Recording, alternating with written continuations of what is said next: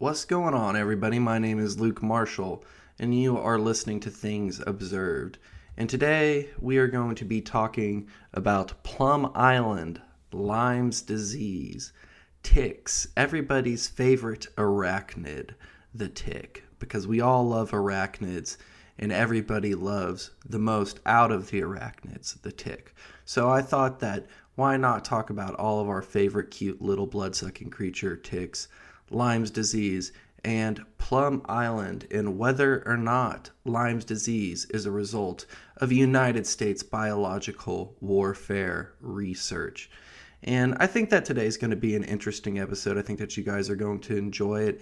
And I think that with all the COVID-19 stuff that has happened, that biological warfare research, bioweapons, gain-of-function research, all of this stuff is kind of on everybody's minds, at least to some extent. And I think that stories like what we were talking about with the anthrax attacks the last couple of weeks, or what we're going to be talking about today, talking about Plum Island and, just some of this biological warfare research stuff, I think that it can kind of tell us a little bit about some of the stuff that we're currently going through right now by taking a glimpse into the past. So I think that this is going to be very interesting. We're also going to get into a host of all other kinds of things like Nazi scientist, Operation Paperclip type stuff. So it's going to be good. And we're going to do another episode on Plum Island. And next week, we will talk about some characters who we have already spoken about in the past. Like, I believe Edward Lansdale is going to come up in the next episode. So we most certainly have some interesting ground to cover. But with so much information to discuss, what about we just go ahead and we get into the subject? So on the east bank of the mouth of the Connecticut River, just north of Long Island Sound, is a quaint little coastal town, the town of Old Lyme. But there would be trouble in paradise in the middle of the summer of 1975, and it was hot and humid weather, typical of the summers, and that is when something strange would begin to happen. Polly Murray and Judith Minch would begin to notice that their children started developing these odd systems, both physical and mental. And so these mothers would soon learn that other parents in the town were observing similar symptoms in their own children. And so children and some adults as well were beginning to suffer from sore joints, throbbing headaches, skin rashes, the list goes on. And so the two mothers would approach the Connecticut Department of Health with some of their concerns. And at the onset of this situation, there would be 39 kids and a dozen adults who would be diagnosed with rheumatoid arthritis.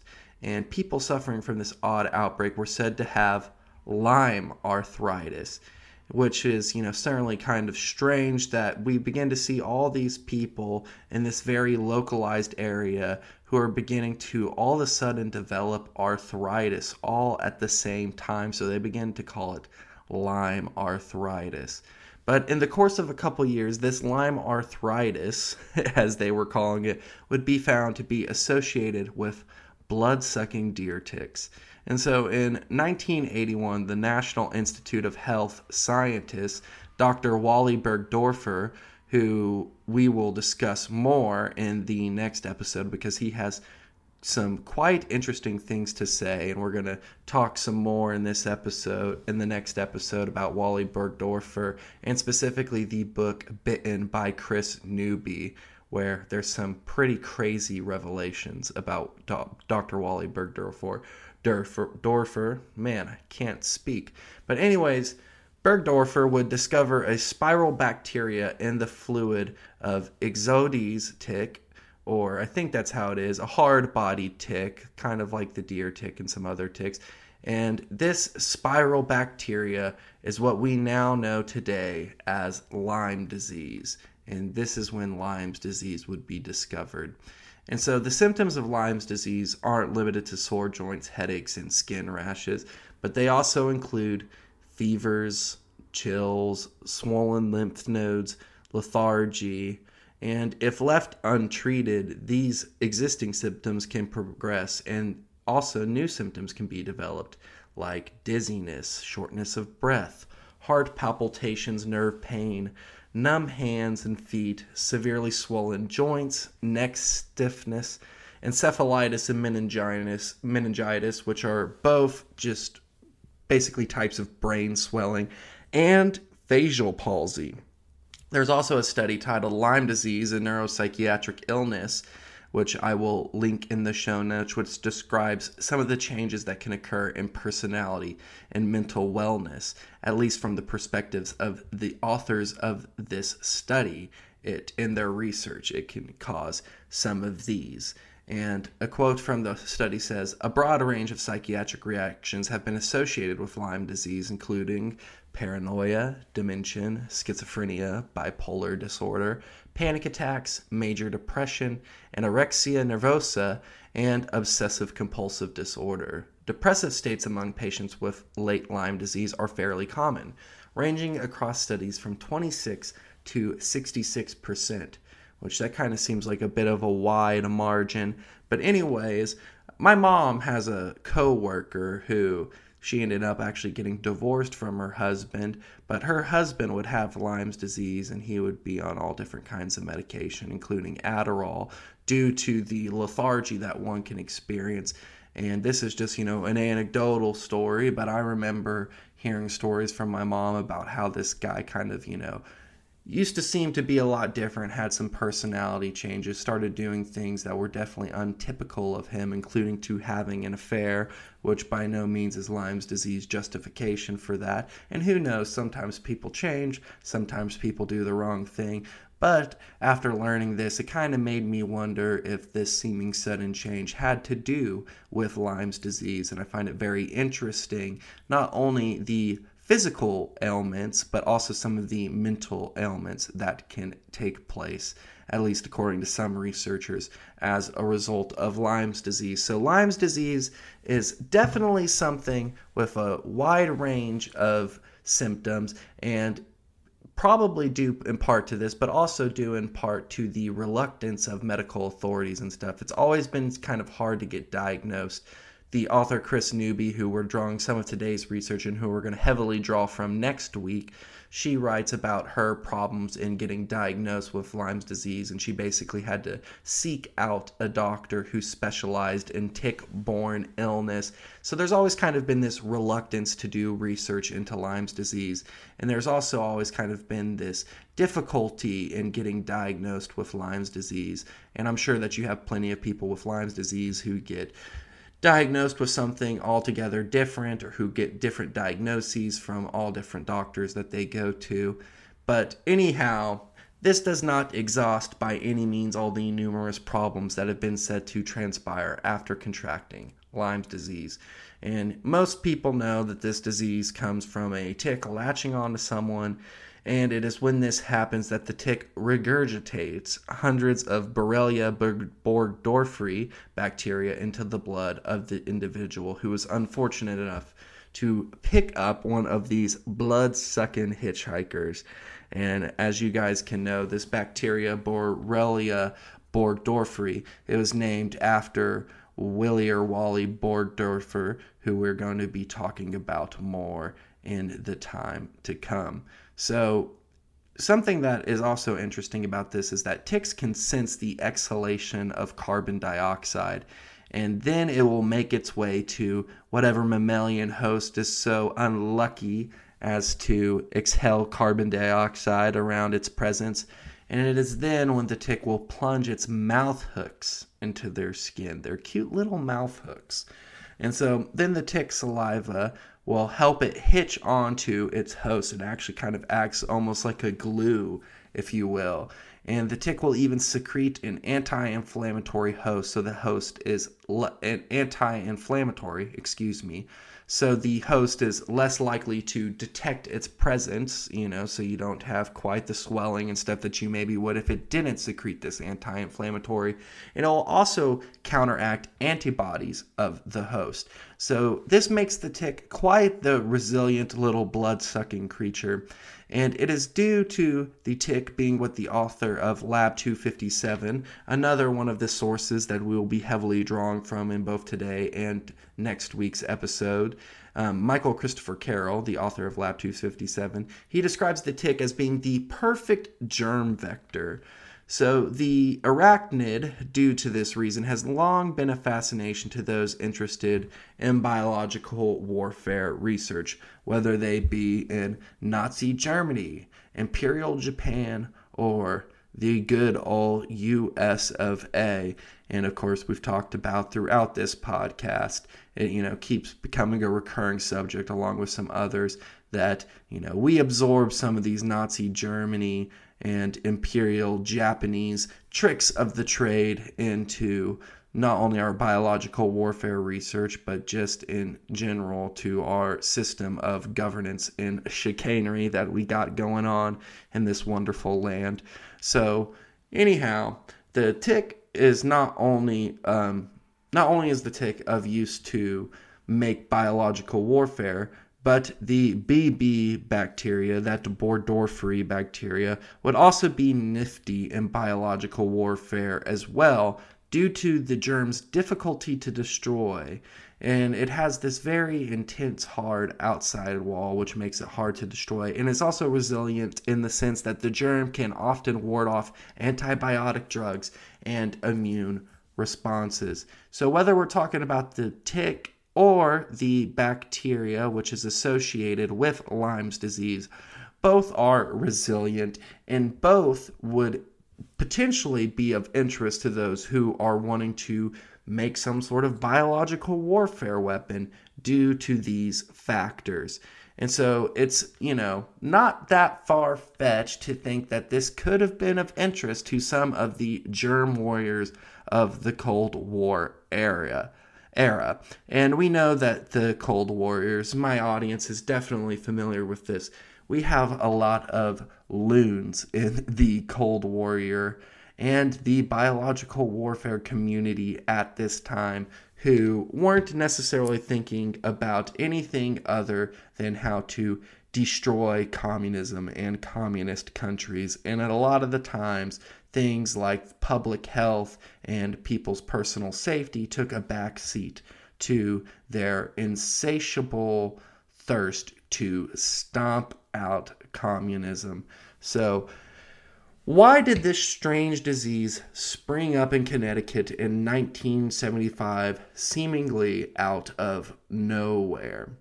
Well, detractors of the Lyme disease as a bioweapon leak theory tend to have one line of argument from my limited research, and I think it is summarized quite well by the always truthful and fair bastion of truth and intellectualism, Snopes.com. We all love Snopes here, the kings of debunking, when what they do and mean by debunking is like not actually addressing anything that proponents of a certain idea or sometimes fact even have to say. So what do the bastions of truth at Snopes say? Well, I'll just go ahead and read from them in order to summarize kind of the counter opinion to the one that's going to be provided in this podcast. So what Snopes says is, the primary problem with the notion that Lyme disease was not a naturally occurring germ is that the occurrence of Borrelia bacteria living inside ticks goes back to a time at least millions of years before humans existed to insert the bacteria into ticks. In 2014, for example, scientists found a 15-million-year-old tick fossil found in a chunk of amber from the Dominican Republic that showed evidence of being infected with Borrelia bacteria. The existence of Borrelia bacteria in the Northeast United States similarly predates the U.S. biological weapons program. A study conducted by Yale researchers who compared B. burgdorferi genomes from different areas collected over a 30-year period calculated that the bacterium has been in North America longer than humans, at least 60,000 years. This lends support to the more scientifically accepted view about the emergence of Lyme disease that had long been dormant in the United States until ecological and economic changes produced conditions that allowed its spread to flourish. Should have said ecological. My bad. I do understand the word and how to pronounce it. But anyhow, so this is kind of the typical line of thinking when it comes to Lyme's disease, that it is these changes in the environment that make it to where we begin to see Lyme's disease. However, I think that this line of arguments either willfully or unknowingly fails to mention is that scientists conducting biological warfare experiments may have tried to ramp up the pathogen's virulence. However, this totally neglects the history of research. I'm saying that the Snopes line of thought totally neglects the history of research made to alter both transmissibility of viruses and different things, also their pathogenesis, which is the process by which a disease develops, whether it be the onset or the progression of the disease, as well as a history of researchers altering host range, which means the type of host a certain pathogen can infect. This is, stuff like gain of function and other forms of research. That's stuff that at the top of the episode I think has been on everybody's mind since all of this COVID-19 stuff. And we have the Wuhan lab where we also have American interest. It's not just what, the Trump people would have you believe, that it's evil China that came up with COVID-19. But there was also, National Institute of Health funding going through there. We have people like Peter Daszak and EcoHealth Alliance.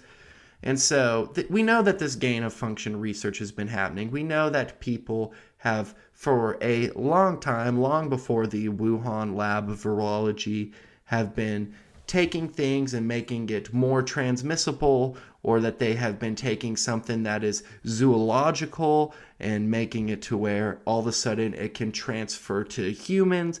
We know all of this stuff is happening. It's all on the books. We don't even have to theorize about the existence of gain and function research and all these other forms of research that have a long history. And so it's by no means ridiculous to ponder the possibility that the pathogen responsible for Lyme's disease may have been altered in some way, shape, or form, which this argument entirely fails to take into account. I haven't seen the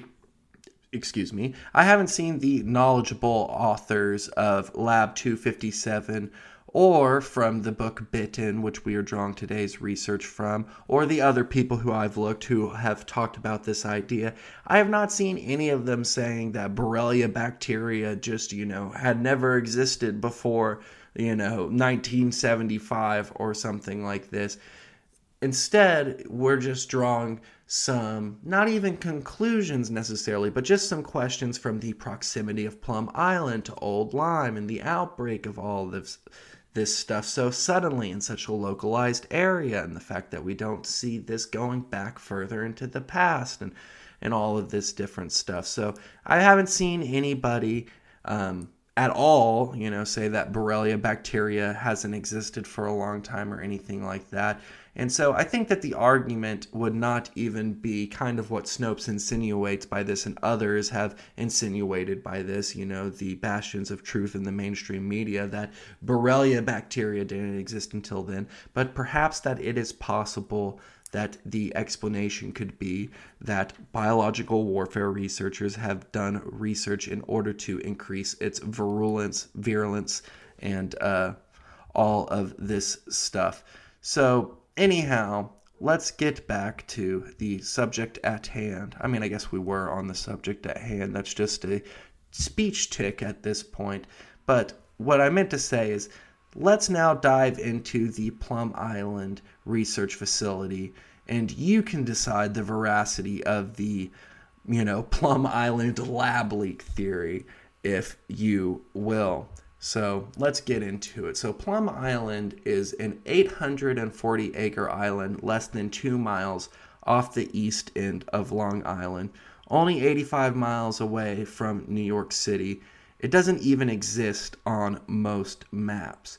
So pretty much since the inception of Lyme disease, the areas close to Plum Island have had the highest incidence of Lyme. So Michael Christopher Carroll, the author of Lab 257, has said of the island, "You can pinpoint cases of Lyme disease on a map of the United States by drawing a circle around the area of largest infection. Now you can tighten that circle until a single point is reached. That point, Plum Island." So Plum Island also lies in the middle of the bird migration highway known as the Atlantic Flyway. So due to all the activities of birds traveling to and fro this area, we have over 140 species of wild birds who are going to be traveling around this Plum Island area. And the fact that when the birds aren't migrating through this migration highway, that local birds are traveling between Long Island, Connecticut, and Plum Island, whether they are foraging for food or they're looking for some good old bird companionship. Carroll says that Plum Island presents more vectors for the spread of infectious disease than perhaps anywhere else. And especially when you take into account that we have some weird disease research laboratory there. It's, not looking too good for Plum Island. So not only are there foraging birds for ticks to feast upon like a good old Thanksgiving meal, but there are also thousands of mice and rats, as well as wild deer, which could foreseeably spread sickness throughout the area. So you're probably going right now, well, how could deer spread ticks to other places from Plum Island if Plum Island is an island, you ask? Well, if you Google this, I feel like this is like a Joe Rogan fact. I feel like I need to have weed smoke billowing around my head and my, multiple $1,000 studio while I say this fact. Like, hey, Jamie, Google how far deer can swim. This is crazy. You're not going to believe this. But anyhow, if Jamie were to pull that up, what Jamie would pull up, because when you type in how far can deer swim into Google, this is the first thing that pops up. I'll try to include this into the show notes too, but I might forget about this because this is less important. But anyways, the first thing that pops up is most common deer species are able to swim for several miles across rivers, lakes, ponds, or even parts of the ocean. They sometimes swim towards islands to find food or shelter, which can be up to 10 miles of continuous swimming. Young fawns or weakened deer obviously don't always have the ability to swim very far. And that 10 miles, that happens to be just about the distance that Plum Island is from the mainland. And there are stories of deer swimming out to Plum Island in order to forage, get some nice little snacks from Plum Island. So Carroll also says in regards to these swimming deer that in the 50s, one could often hear the cock of a rifle from Plum Island that would signal the death of one of these animals that had came from the mainland to forage. Because at the onset of Plum Island's existence, security measures were taken much more seriously. But as the Army became less involved in Plum Island and the USDA became, more the ones who were responsible for Plum Island, and as directors of Plum Island changed from director to director, we over the time see safety protocols at Plum Island being taken less and less seriously up until the future when there are actually outbreaks that are restricted to the island and, maybe one where there were animals outside of Plum Island who were infected. And this is not in regards to Lyme's disease. I mean, you can pull up the Plum Island Wikipedia page and find all of that to yourself. Not that you should trust Wikipedia, but my point is, if you Google Plum Island, you click on the Wikipedia page, they'll have the Snopes debunking attitude when it comes to Lyme disease. But I mean, it is just open knowledge. I mean, people like the New York Times and other people have published stuff about how there have been all these safety protocols not being taken at Plum Island. And so not only, do we have these foraging birds, but we have mice, rats, we have deer swimming out there. And so over time, with these declining safety measures of the island, Carol says, you start hearing the less gun cocks out there. There are less deer being shot out there, and that more and more deer could be observed swimming to and fro the island, from the island to the mainland and back and all this stuff. And, they would be carrying ticks with them all along the way. I guess the question is whether they possibly picked up some Lyme disease infected ticks on their way back to the mainland at some point, perhaps right before the outbreak in 1975 occurred. So Carol also points out that while many deer were shot there was no stopping the birds who are migrating to and from Plum Island. And given that Old Lyme is the closest mainland town to Plum Island, I don't think that one should be scolded for having at least a curiosity of whether Plum Island researchers had altered B. burgdorferi bacteria, and if this could have resulted in there being more virulence and this result in Lyme's disease. So now let's respond to some of the other common theories laid out by the, Snopes article. Let's dig a little bit deeper into the mainstream theory. And, just to repeat again, the last tidbit of that Snopes article, this lends support to the more scientifically accepted view. So this is the scientifically accepted view that the emergence of Lyme disease, that it had long been dormant in the United States until ecological and economic changes produced conditions that allowed its spread to flourish. Well, what are some of the problems with this theory? Well, the theory basically, in a little bit of a longer format, goes that over a century ago, that there were far fewer wooded areas, but that the conservation movement over time made forests replace farmlands, and this led to a surge in deer, birds, other woodland creatures as a result, which in turn led to an increase in the tick population, and that this increase in the tick population and the more woodland areas now exist and created the perfect environment for Lyme's disease to spread, and that people just began to notice what could be said to be a gradual problem, and that only after this attention was attracted due to more cases popping up did Lyme's disease become discovered.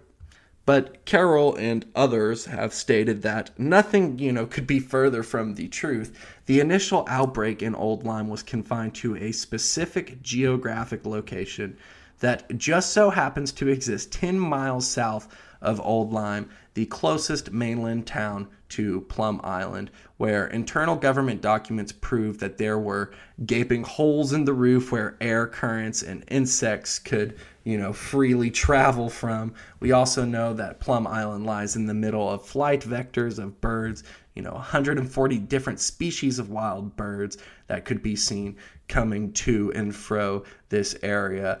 And that we also know that there were deer traveling from the mainland to the island and back, and that as time went on, that less of these deer were being shot. I mean, there are stories at the beginning of Plum Island, basically nothing except for the researchers after taking numerous showers to prevent any kind of transmission of anything. Nothing could come to the island and leave that wasn't a researcher who had been given the clearance to come. I mean, there's a story of this one guy, it's real sad, who was out on a boat with his dog, and his dog jumped into the water in order to chase after a piece of driftwood, and he ended up coming to the banks of Plum Island. The dog was killed, and the guy who owned the dog was detained for a long period of time until he could be shown to not have anything, So, I mean, that is the level of seriousness at which it was, taken at the beginning of Plum Island, but over time we had definitely much more lax measures going on. But we also know that at Plum Island, not only are there deer and there, wild birds that could be carrying ticks, back to the mainland with them, but we also know that at Plum Island that some animals were held in outdoor pens where they were injected with virus vaccines and they did all kinds of other stuff. But these animals who were kept in these outdoor pens would be fed out of open air feeding troughs, and that workers at the islands had witnessed birds coming in and out of the pens and snacking from these feeding troughs outside. And we also know that in 1978 that there was a disease released to animals outside the center, and that in 2004 that there were 2 separate releases of foot and mouth disease inside the center. So we have this place where we have all of this different animal research, and as we'll get into, it appears to be very strongly supported that there was also biological warfare type research going on at Plum Island. We have these lax safety measures. We have the fact that it's, right, 10 miles away from Old Lyme, Connecticut. That Old Lyme, Connecticut is the closest place, mainland town, to Plum Island. And so we, begin to see all of this stuff coming about, and we're going to get deeper into this. But we also know that at Plum Island, research was being carried out on ticks. The former director of Plum Island, Dr. Jerry Callis, has said that to associate Lyme disease in Plum Island is absurd. But out the other side of his mouth, he's also admitted that Plum Island experimented with ticks, but never outside of containment. We had a tick colony where you take them and feed them on the virus and breed the ticks to see how many generations it would last. On and on until it's diluted. Recently, they reinstalled the tick colony. And so when he says the virus, I don't think that he's talking about Lyme's disease, but I think that he's just saying viruses in general. They would take ticks, they would give them viruses, and they would see how many generations it would take for the ticks to breed out this virus. Journalist Carl Grossman would ask a Plum Island chief about the claims in a book called The Belarus Secret, which was written by John Loftus, in which we will talk about more later on in the episode. I will also try to keep in mind to put that in the show notes. But what would be discussed, and we will discuss some later, is that this Plum Island employee would deny any connection to Lyme disease, but he would also say that various soft-bodied ticks had been experimented on concerning heart water, blue tongue, and African swine fever viruses. So, we know that they're experimenting with ticks and these viruses. But however, what he failed to mention, and there is an important distinction here, because when we're talking about Lyme's disease, we are talking, I believe, if not all the time, mostly among hard-bodied ticks. But what this guy failed to mention is that Plum Island was also working on hard-bodied ticks. So a USDA internal document from 1978 titled African Swine Fever says that in 1975 and 1976, at the same time of the Lyme outbreaks, that adult and nymphal stages of Lone Star and Cayenne ticks were incapable of transmitting African swine virus.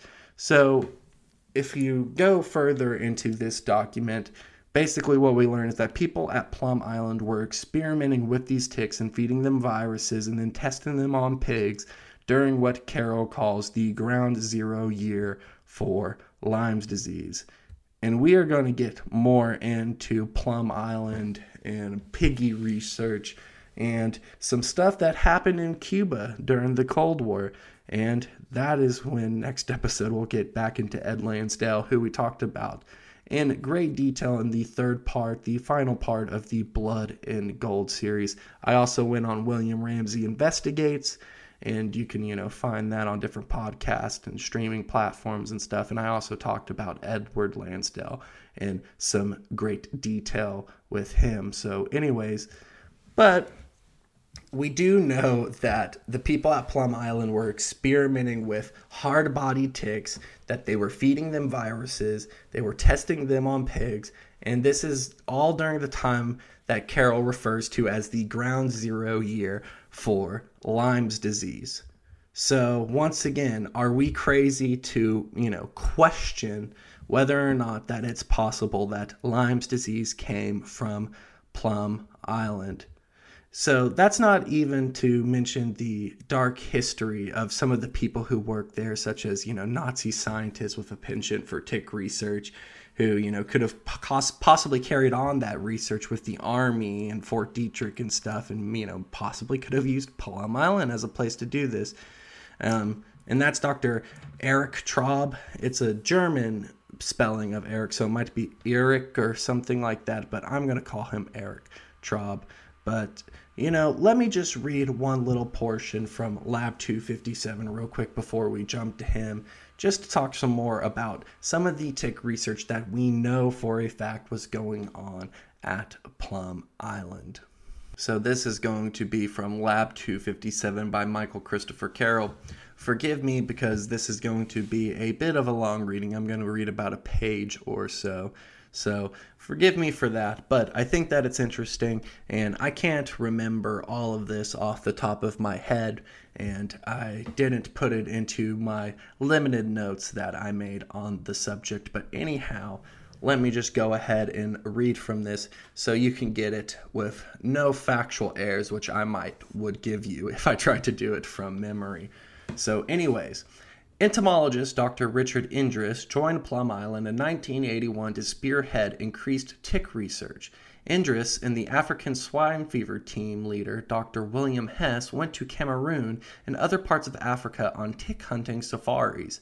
They stuck their arms deep inside burrows and were occasionally bitten by snakes and rats.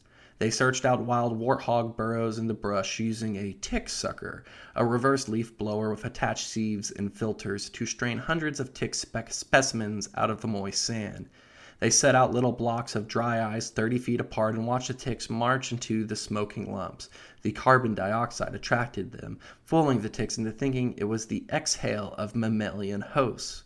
Indris constructed two high-hazard insect labs, one in the back corner of Laboratory 101 and another in the basement. And at Plum Island, there was two main labs. This is me interjecting, but we have Lab 101 and Lab 257, the name actually of the book that I'm reading from. But anyhow, each insectatory was equipped with sand-filled climate chamber incubators with lighting that simulated photo periods, protective rims around the airlock doors covered in sticky glue, and seals across all windows and drains. The ticks were fed on the blood of hairless, suckling baby mice where they would attach and molt and breed. All told, he reared over 200,000 hard and soft-bodied ticks of multiple species. Indris handled the tiny parasites with extreme care, using fine art brushes to move the minute nymphs into a transfer container, a urine specimen cup, and a screen glued together with globs of plaster of Paris. To test the ticks, the scientists first anesthetized diseased pigs, goats, mice, and calves, then placed the ticks on the sleeping animals. The ticks immediately attached and dug their mouth parts in. After a few hours of feeding, technicians detached the ticks with a soft-tip forceps. Indris set up quite an impressive tick colony when he arrived in 1981, but there was substantial earlier tick research. Dr. Hess's tick experiments in the 60s and 70s with the Lone Star tick and others were conducted in unsafe conditions. Indris said that the early tick research wasn't focused. Plum Island was not set up to deal with ticks at all. In 1980, a Plum Island Scientific Oversight Committee urged the USDA to hire an appropriately trained medical entomologist, calling it a priority item. The consultants also strongly recommended the construction of a modern-approved insectatory be undertaken for future research.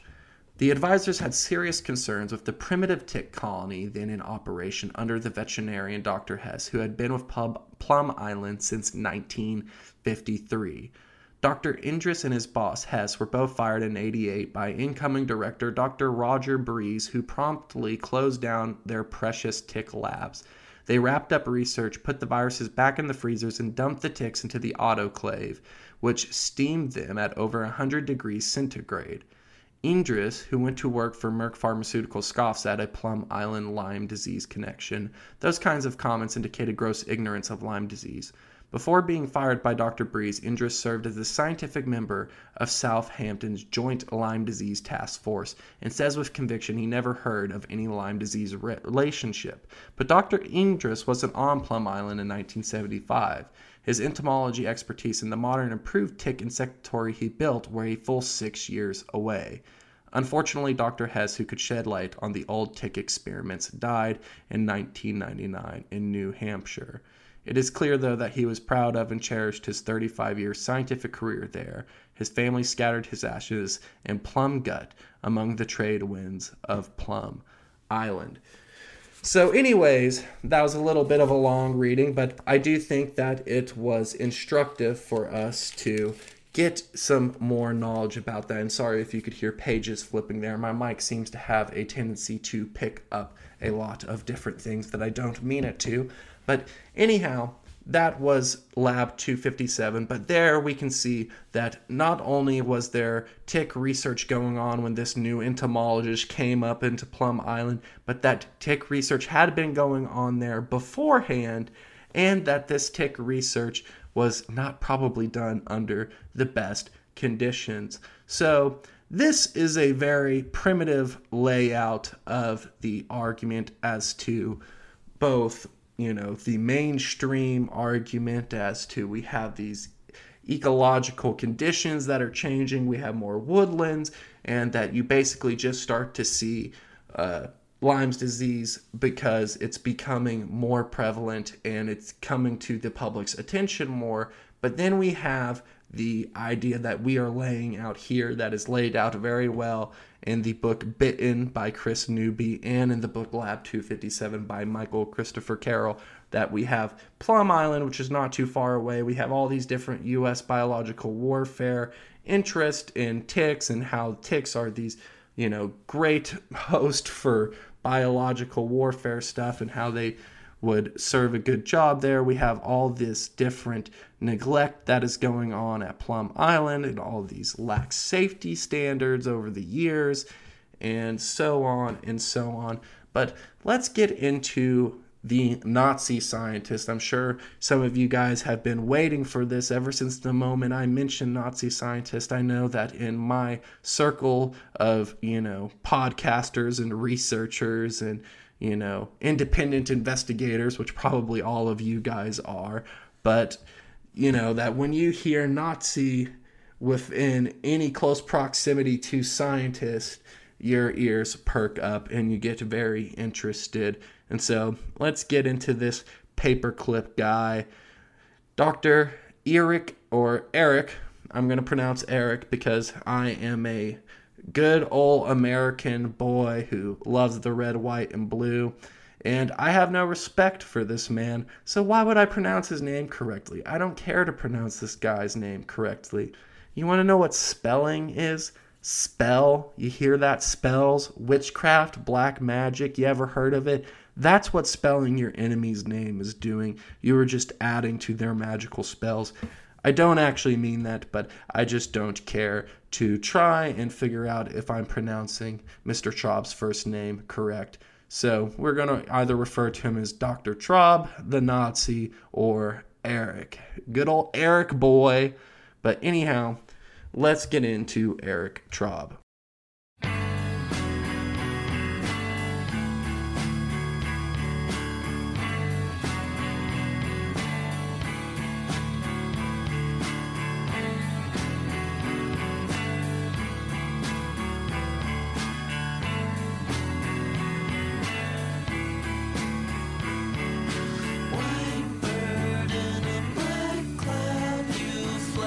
Eyes rolled back, medicine gave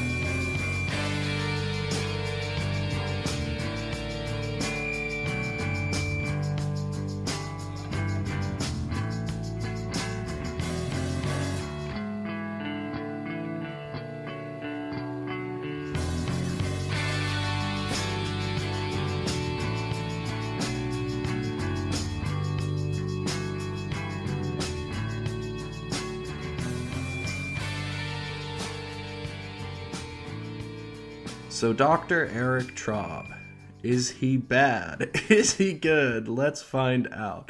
So Dr. C.A. Mitchell, during the Plum Island Dedication Day ceremony, would begin his speech by saying, "I often think and almost tremble at what could have taken place had our Teutonic enemies been more alive to this.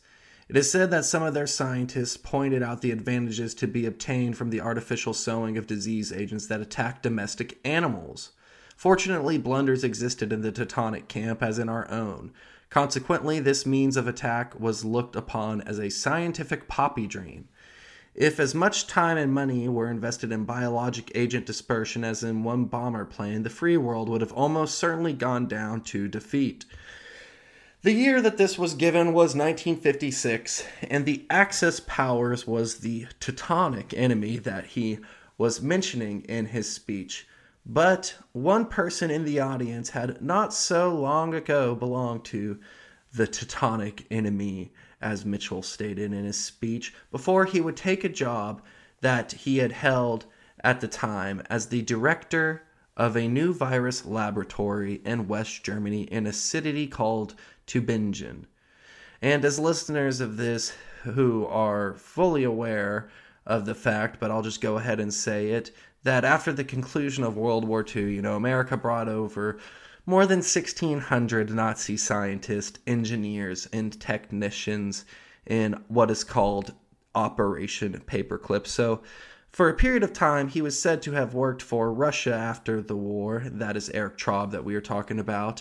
But he had been ordered to study germ warfare viruses before making what author Michael Christopher Carroll, the author of Lab 257, calls a daring escape to West Berlin in 1949. And Traub would then apply for paperclip employment, after working on this biological warfare research for the Nazis. And he would say concerning his application for paperclip employment that he wanted to do scientific work in the USA, become an American citizen, and be protected from Russian reprisals. So, despite his brief stint in Russia, it didn't appear as if the Russians were all too happy with this Nazi madman, which, given what the Nazis did to Russia during the Second World War and how many Russian men and women had, lost their lives due to the Nazis, and how many Russian soldiers would, put their life down on the line to protect the East, that makes some sense. But perhaps Eric Traub knew what side his bread would be best buttered on, if you want to put it like that. So he wanted to come to America. And so prior to this, he had been a lab chief at Incel Reims, a secret Nazi biological warfare laboratory located on an island in the Baltic Sea, where he worked directly for Reich leader of the SS, Heinrich Himmler, the second most powerful man in Nazi Germany. So he worked directly under Himmler.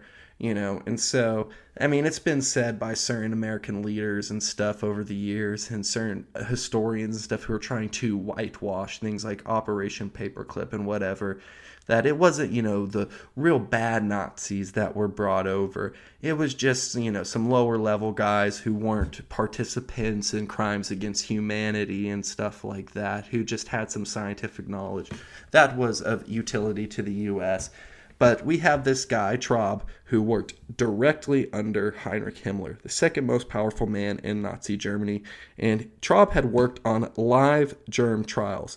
And in Lab 257, Carroll tells of some of the work that Traub did for the Nazis. He packaged weaponized foot and mouth disease virus, which was dispersed from a Luftwaffe bomber onto cattle and reindeer in occupied Russia. At Himmler's request, Traub personally journeyed to the Black Sea coast of Turkey. There, amidst the lush Anatolian terrain, he searched for a lethal strain of rinderpest virus for use against the Allies. Earlier in the war, he had been a captain in the German army, working as an expert on infectious animal diseases, particularly in horses. His veterinary corps led the germ warfare attacks on horses in the United States and Romania in World War I with a bacteria called glanders. And it's interesting that foot and mouth disease is mentioned because foot and mouth disease is something that would be extensively researched at Plum Island. And not only would it be extensively researched at Plum Island, but it would even be accidentally released on the island. Luckily, it didn't make its way outside of the island. But it goes to show you some of the lax measures of Plum Island, and it's interesting that that would be one of Traub's specialties. But Traub also belonged to the Nazi Motorist Corps, or the NSKK, an organization ranked directly behind the SA Stormtroopers and the SS. And so the group would be used to transport Nazi party members and men in the SS and things like that. And they would also serve as a ground for recruitment of German military men. And the group's first member was actually no other than the Fuhrer himself, Adolf Hitler. And so Traub would in the 30s become a member of the German-American Bund, a group open to German-American men and women that was designed to promote and support the Nazis.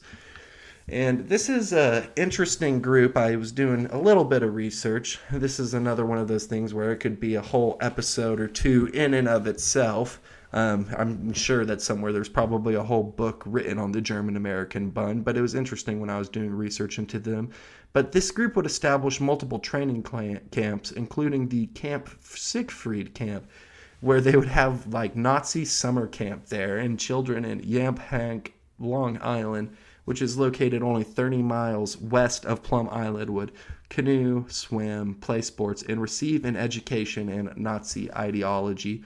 And Traub would spend some time there. So the camp set out to raise the future leaders of America, and by this, they wanted to inculcate the future leaders of America with fascist beliefs. And the campgrounds was adorned with Nazi and Hitler youth flags, pictures of old Adolf himself, and one could easily find pictures of men photographed there in, Italian-style black shirts, uniforms modeled after SA-style brown shirts, and other Nazi military garbs. And, that wasn't all that was going on at Camp Siegfried, but over 40,000 people throughout the New York area would attend Nuremberg-style rallies there.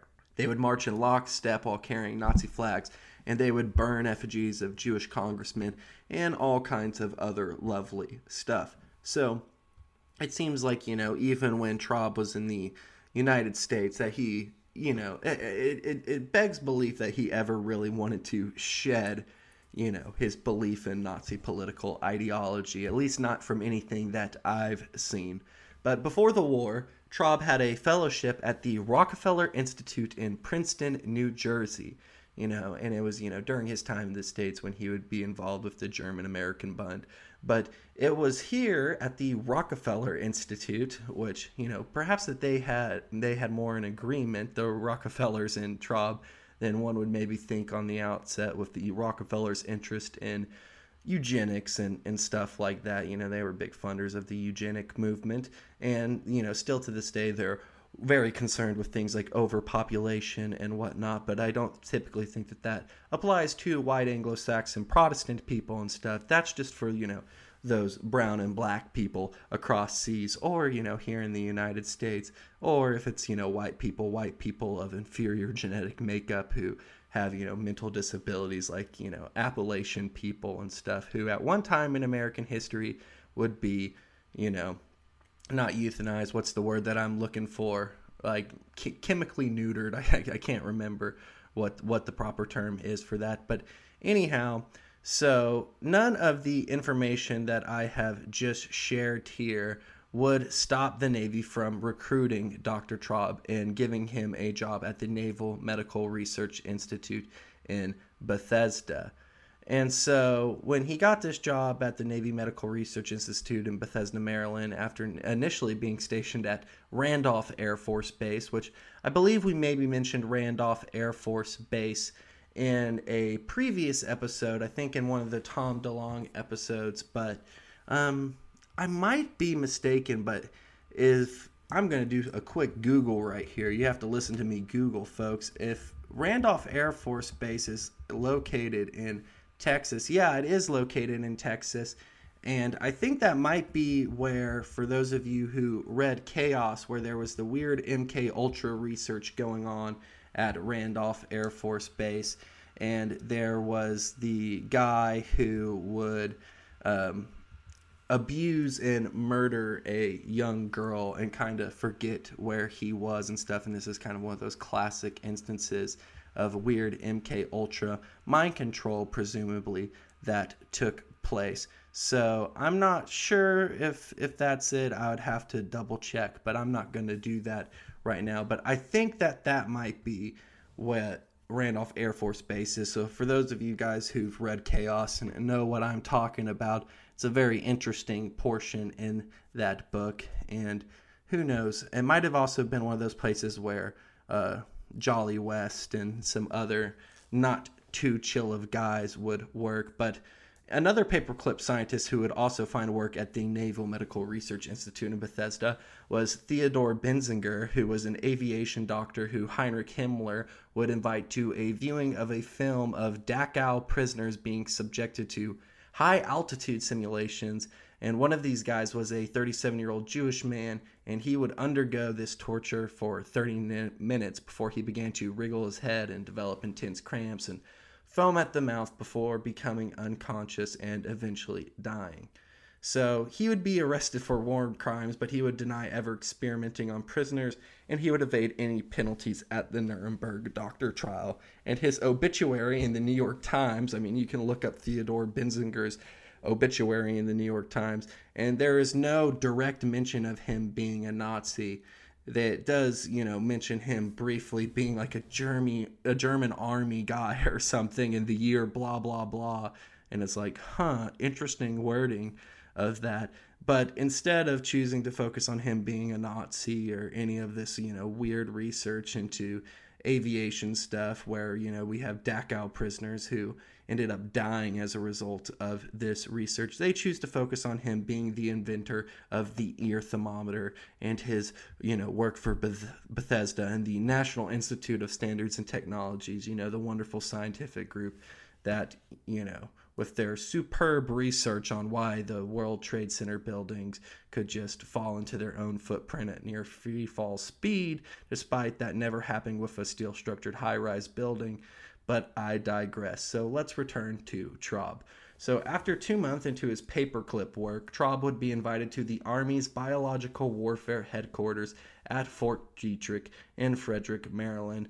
And Fort Detrick, it's still a topic of conversation. We talked about that in the past couple episodes, whether it be Dr. Bruce Ivins getting framed, all the anthrax stuff that was going on here.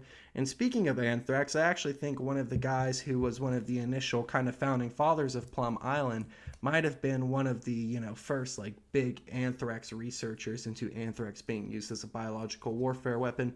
But I can't remember that guy's name right now. Don't trust me on that, but I do think that is the case. But anyways, he would be invited, Traub would, to the Army's Biological Warfare Headquarters at Detrick. And Carroll describes, the people who he met with as germ warriors and CIA operatives. And so this discussion would later become known through a declassified top secret summary, which reads, Dr. Traub is a noted authority on viruses and diseases in Germany and Europe. This interrogation revealed much information of value to the animal disease program from a biological warfare point of view. Dr. Traub discussed work done at a German animal disease station during World War II and subsequent to the war when the station was under Russian control. And so Carroll would say that it was Traub's explanation of his work at Incel Reims and his activities during the war that would lay the groundwork for Fort Detrick's offshore germ warfare animal disease lab on Plum Island, the subject of today's episode. And Carroll would call Traub one of the founding fathers of the Plum Island facility. And so basically after Traub meets with these Fort Detrick and CIA guys, all of a sudden right after that, we have Plum Island set up. And we even have Traub at the Plum Island opening day ceremony. So it seems as if what he had to tell these guys at Detrick was kind of instrumental in the decision to open up Plum Island. And so Carroll would say, he would write of, some of Traub's work in America. And here's what he would say. Little is publicly available about his clandestine activities for the U.S. military.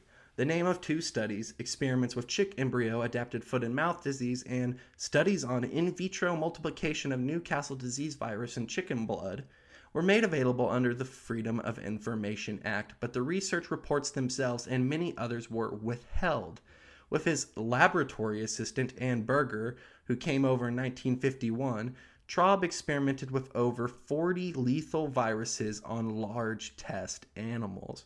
Traub also spent time at the USDA laboratories in Beltsville, Maryland, where he isolated a new weapons-grade virus strain in the USDA lab, studying a virulent strain of a new virus that caused human infections. Traub showed how it adapted neurotropically in humans by voraciously attacking nerve and brain tissues. This was the same potent virus that infected a human in Plum Island's first ever germ experiment 1 year later. So in 1953, West Germany would build its own equivalent to the Insil Reims facility, and they would ask Traub to return to his native land, which he would do, but he was only allowed to do so under certain conditions. And here is a quote. In view of Dr. Traub's eminence as an international authority and the recognizable military potentialities and the possible application of his specialty, it is recommended that future surveillance and appropriate measures be maintained after the specialist's return to Germany. And so, in other words, this would mean that the CIA would be all up in his business. So, when the lab in West Germany opened, he would receive a favor from his Plum Island buddies who would actually ship over starter strains of viruses. And also, USD officials would often come and frequent the West German lab. He would go visit the lab in Plum Island. So it seemed as if no one in the American elite cared about his work under Heinrich Himmler and the Nazis' cancer research program, which is kind of their euphemism, their code name for the biological warfare program. Or, they also didn't care that he attended Camp Siegfried. They didn't care about any of this other stuff. Only his utility in teaching them about biological warfare. And so his buddies at the USDA would, come visit him in his lab, and they had an affinity for him that would offer, and they would even offer him a job as Plum Island's top scientist, not once, but 2 separate times. So almost as soon as Plum Island was chosen as the location for a new lab, Traub would be contacted by Dr. Doc Shahan for establishing the germ lab and getting a position there. So Carol writes, 6 years later, and only 2 years after Traub squirmed in his seat at the Plum Island dedication ceremony, senior scientist Dr. Jacob Traum retired. The USDA needed someone of outstanding caliber with a long-established reputation internationally as well as nationally to fill Dr. Traum's shoes, but somehow it couldn't find a suitable American. As a last resort, it is now proposed that a foreigner be employed. The Aggies' choice? Eric Traub, who was in their view the most desirable candidate from any source. The 1958 secret USDA memorandum, justification for employment of Dr. Eric Traub, conveniently omitted his World War II activities, but it did emphasize that his originality, scientific abilities, and general competence as an investigator were developed at the Rockefeller Institute in New Jersey in the 1930s. The letters supporting Traub to lead Plum Island came in from fellow Plum Island founders.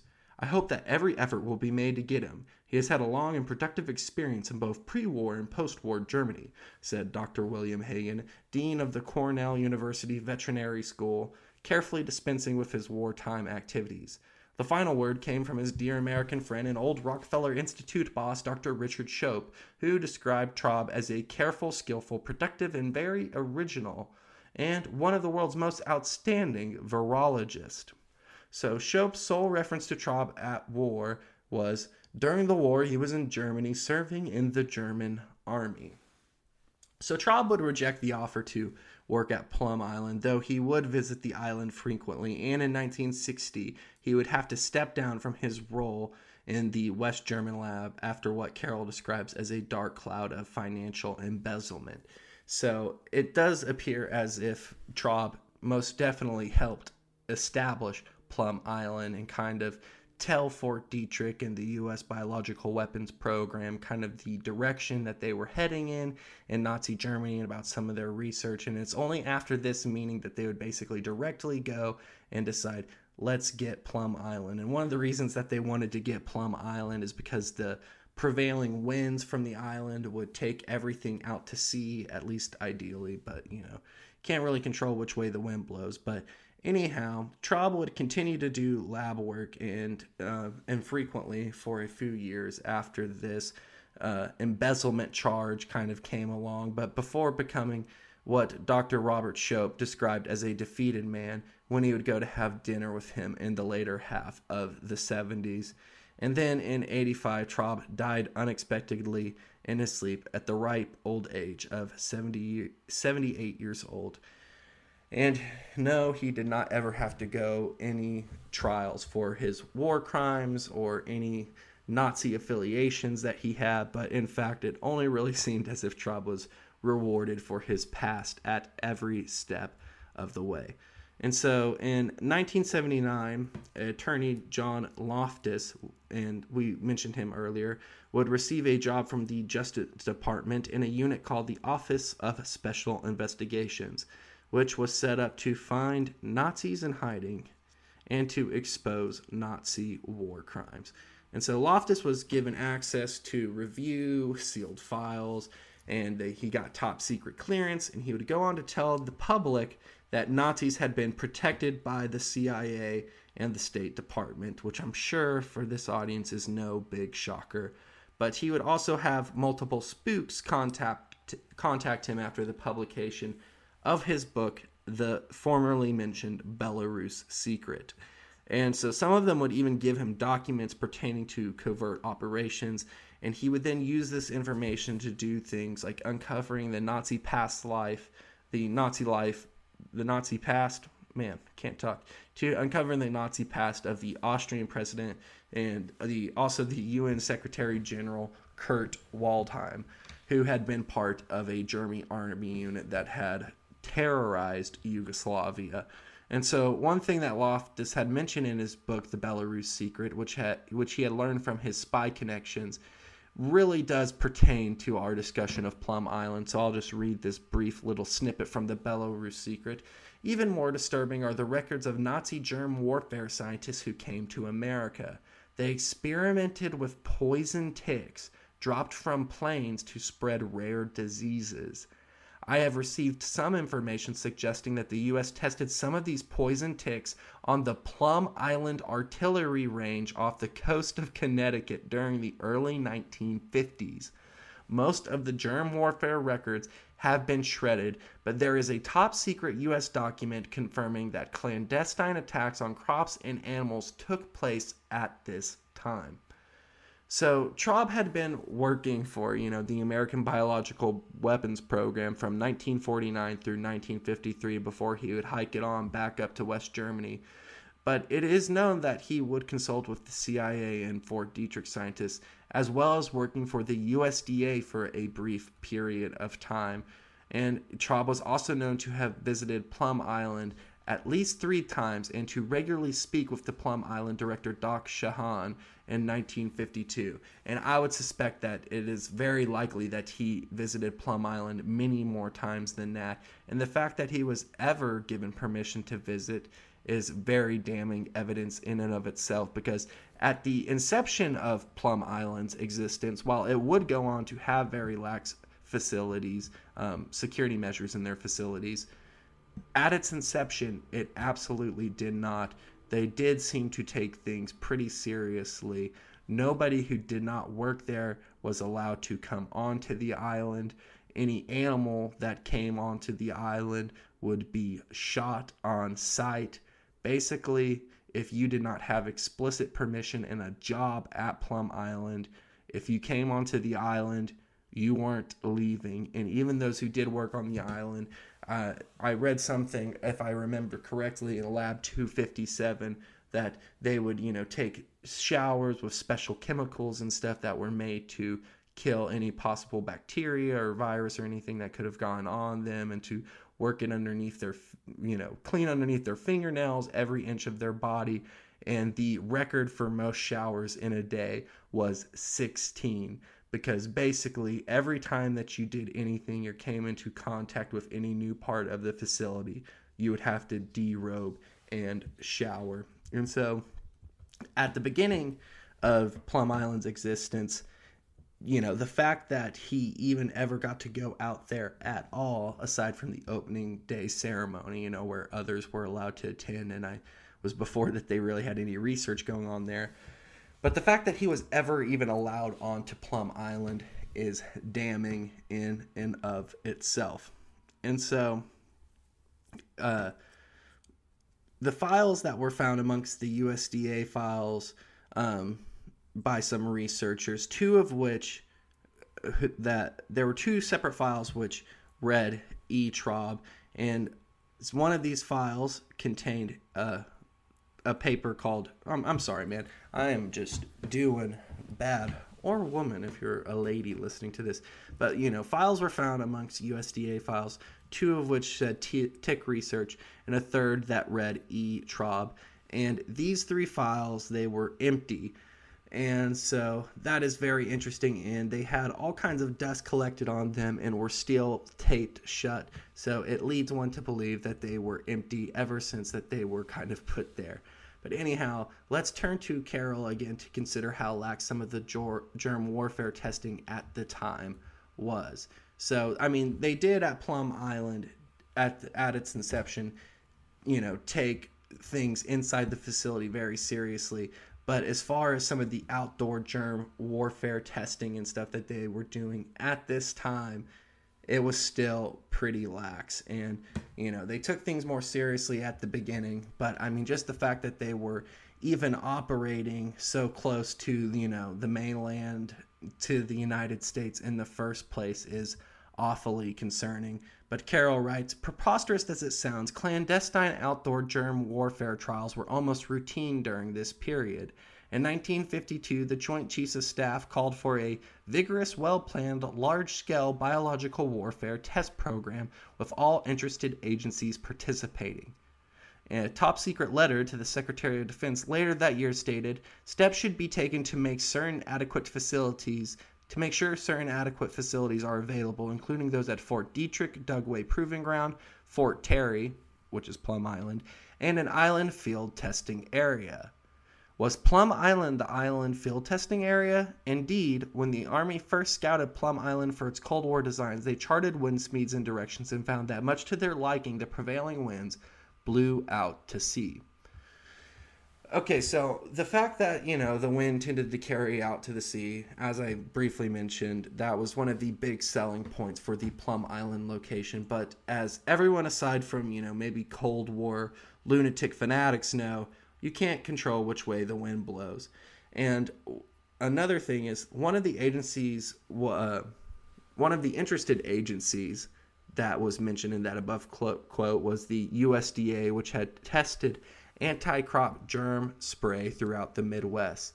And there are other examples of weird outdoor biological warfare research going on. Another one of those examples was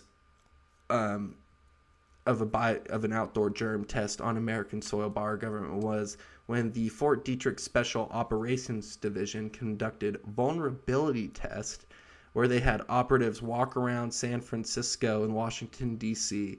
with briefcase carrying, hopefully I pronounced this right, Serratia marcinicens, and there were perforations in their luggage, which allowed the bacteria to escape into airports and to bus terminals, where the flow of this bacteria was then traced. And 11 people would become infected with this novel infection and taken into hospitals, and one of them would die as a result. So essentially just Fort Detrick Special Operations Division just conducted a biological attack against the American populace for, scientific reasons. And this bacteria had been recommended by none other than the Nazi germ czar, Dr. Kurt Blome, who was at one point Eric Traub's nominal supervisor. And Blum was also a Nuremberg defendant. So once again, we can just see the Nazi germ warfare to, American Fort Detrick, CIA crowd pipeline in existence.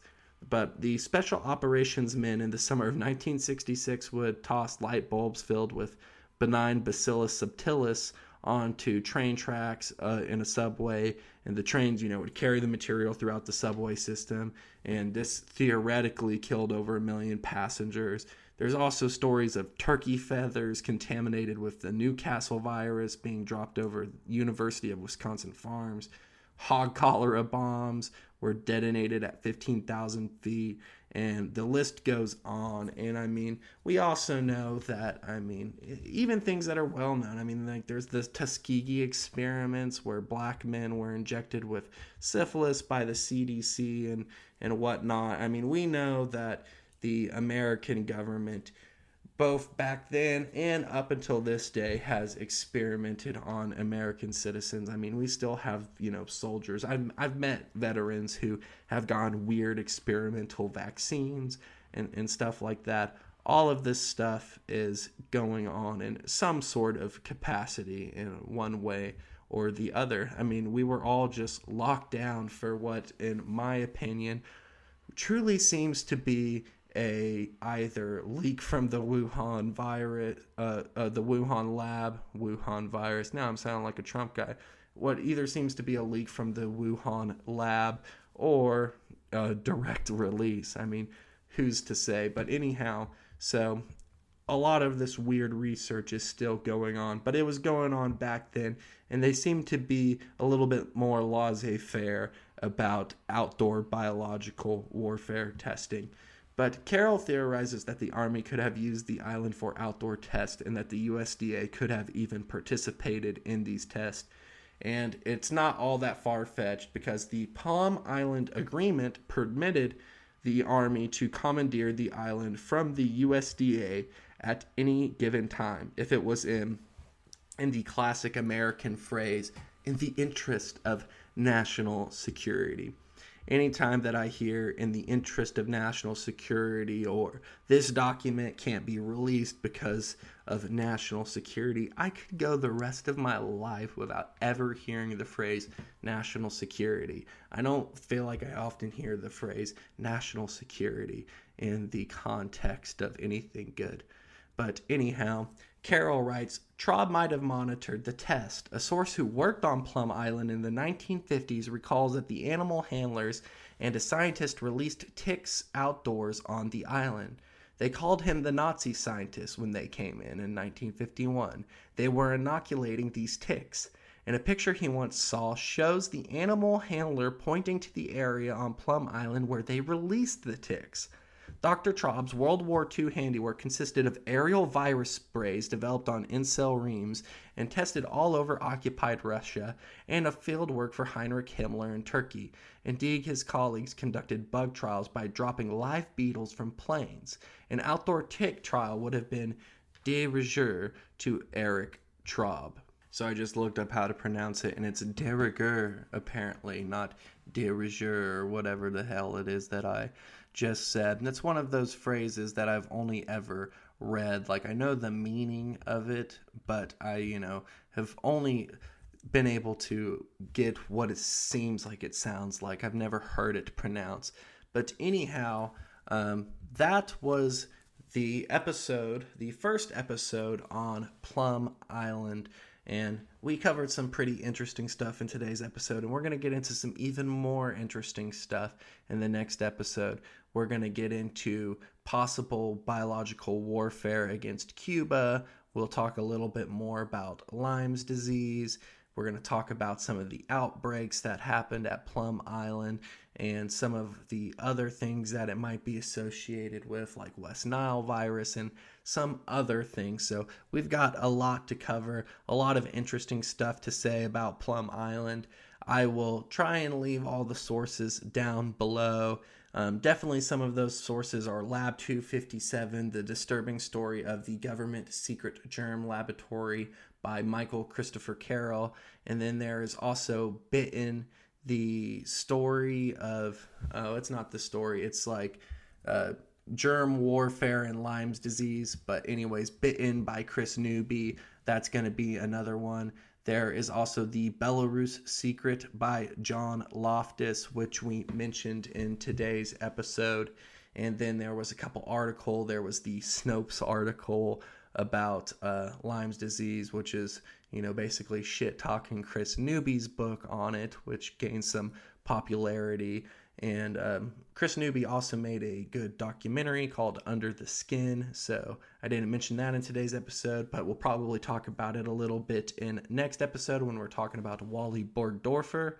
And we're going to talk about him in relations to Lyme's disease and what Chris Newby has to say about him. But anyways, those were the main sources. There's also some smaller ones like, that deer can swim 10 miles and what have you. But that is going to conclude our episode today. Make sure to check out next week's episode where we're going to talk even more about Plum Island. It's going to be a good time, and we're going to have some interesting stuff to say. If you enjoyed this episode, if you've enjoyed some of the other episodes, if you are enjoying Things Observed as a whole, please just leave some reviews. That's the word I'm looking for. Review it on your favorite podcast streaming platform if it has that option. It helps it get to be seen by more people, I believe. Makes it seem a little bit more authoritative, So I appreciate that. If you want to get in touch with me on Twitter, Thing Observer, and you can DM me. DMs are open. I'm always happy to hear from people. That's the best way to get in contact with me. But anyways, that's going to do it for today's episode. And why don't y'all just get a little crazy? Cut back. Have a good time. If you got a cat, why about you go pet it backwards the way that annoys them? If you're wearing a shirt with a collar, pop that shit. Do it right now. What about you unzip your pants until someone politely tells you that your pants are unzipped, and then you look at them intensely in the eye and you go, I like them like that. I don't know. Get a little bit crazy. Live it up. Have fun. But don't get too crazy. Because if you get too crazy, you might just get locked up or worse. And you won't be able to listen to next week's episode. But anyways, my name's Luke Marshall. This has been Things Observed. I had a good time talking with y'all, and I look forward to the next time that I get to talk with y'all. And so, what you should do is stay tuned. Love you all. Bye-bye.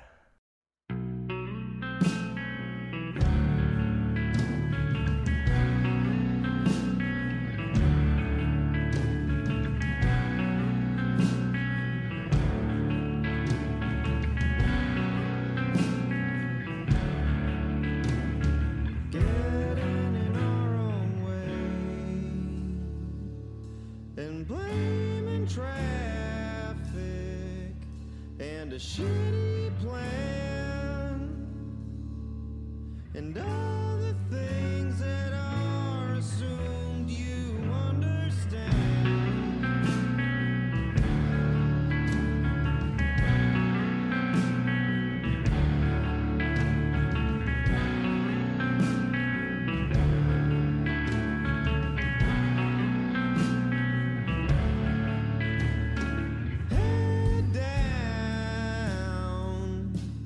And eyes peeled, I wouldn't call it driving, more like leaning on a wheel.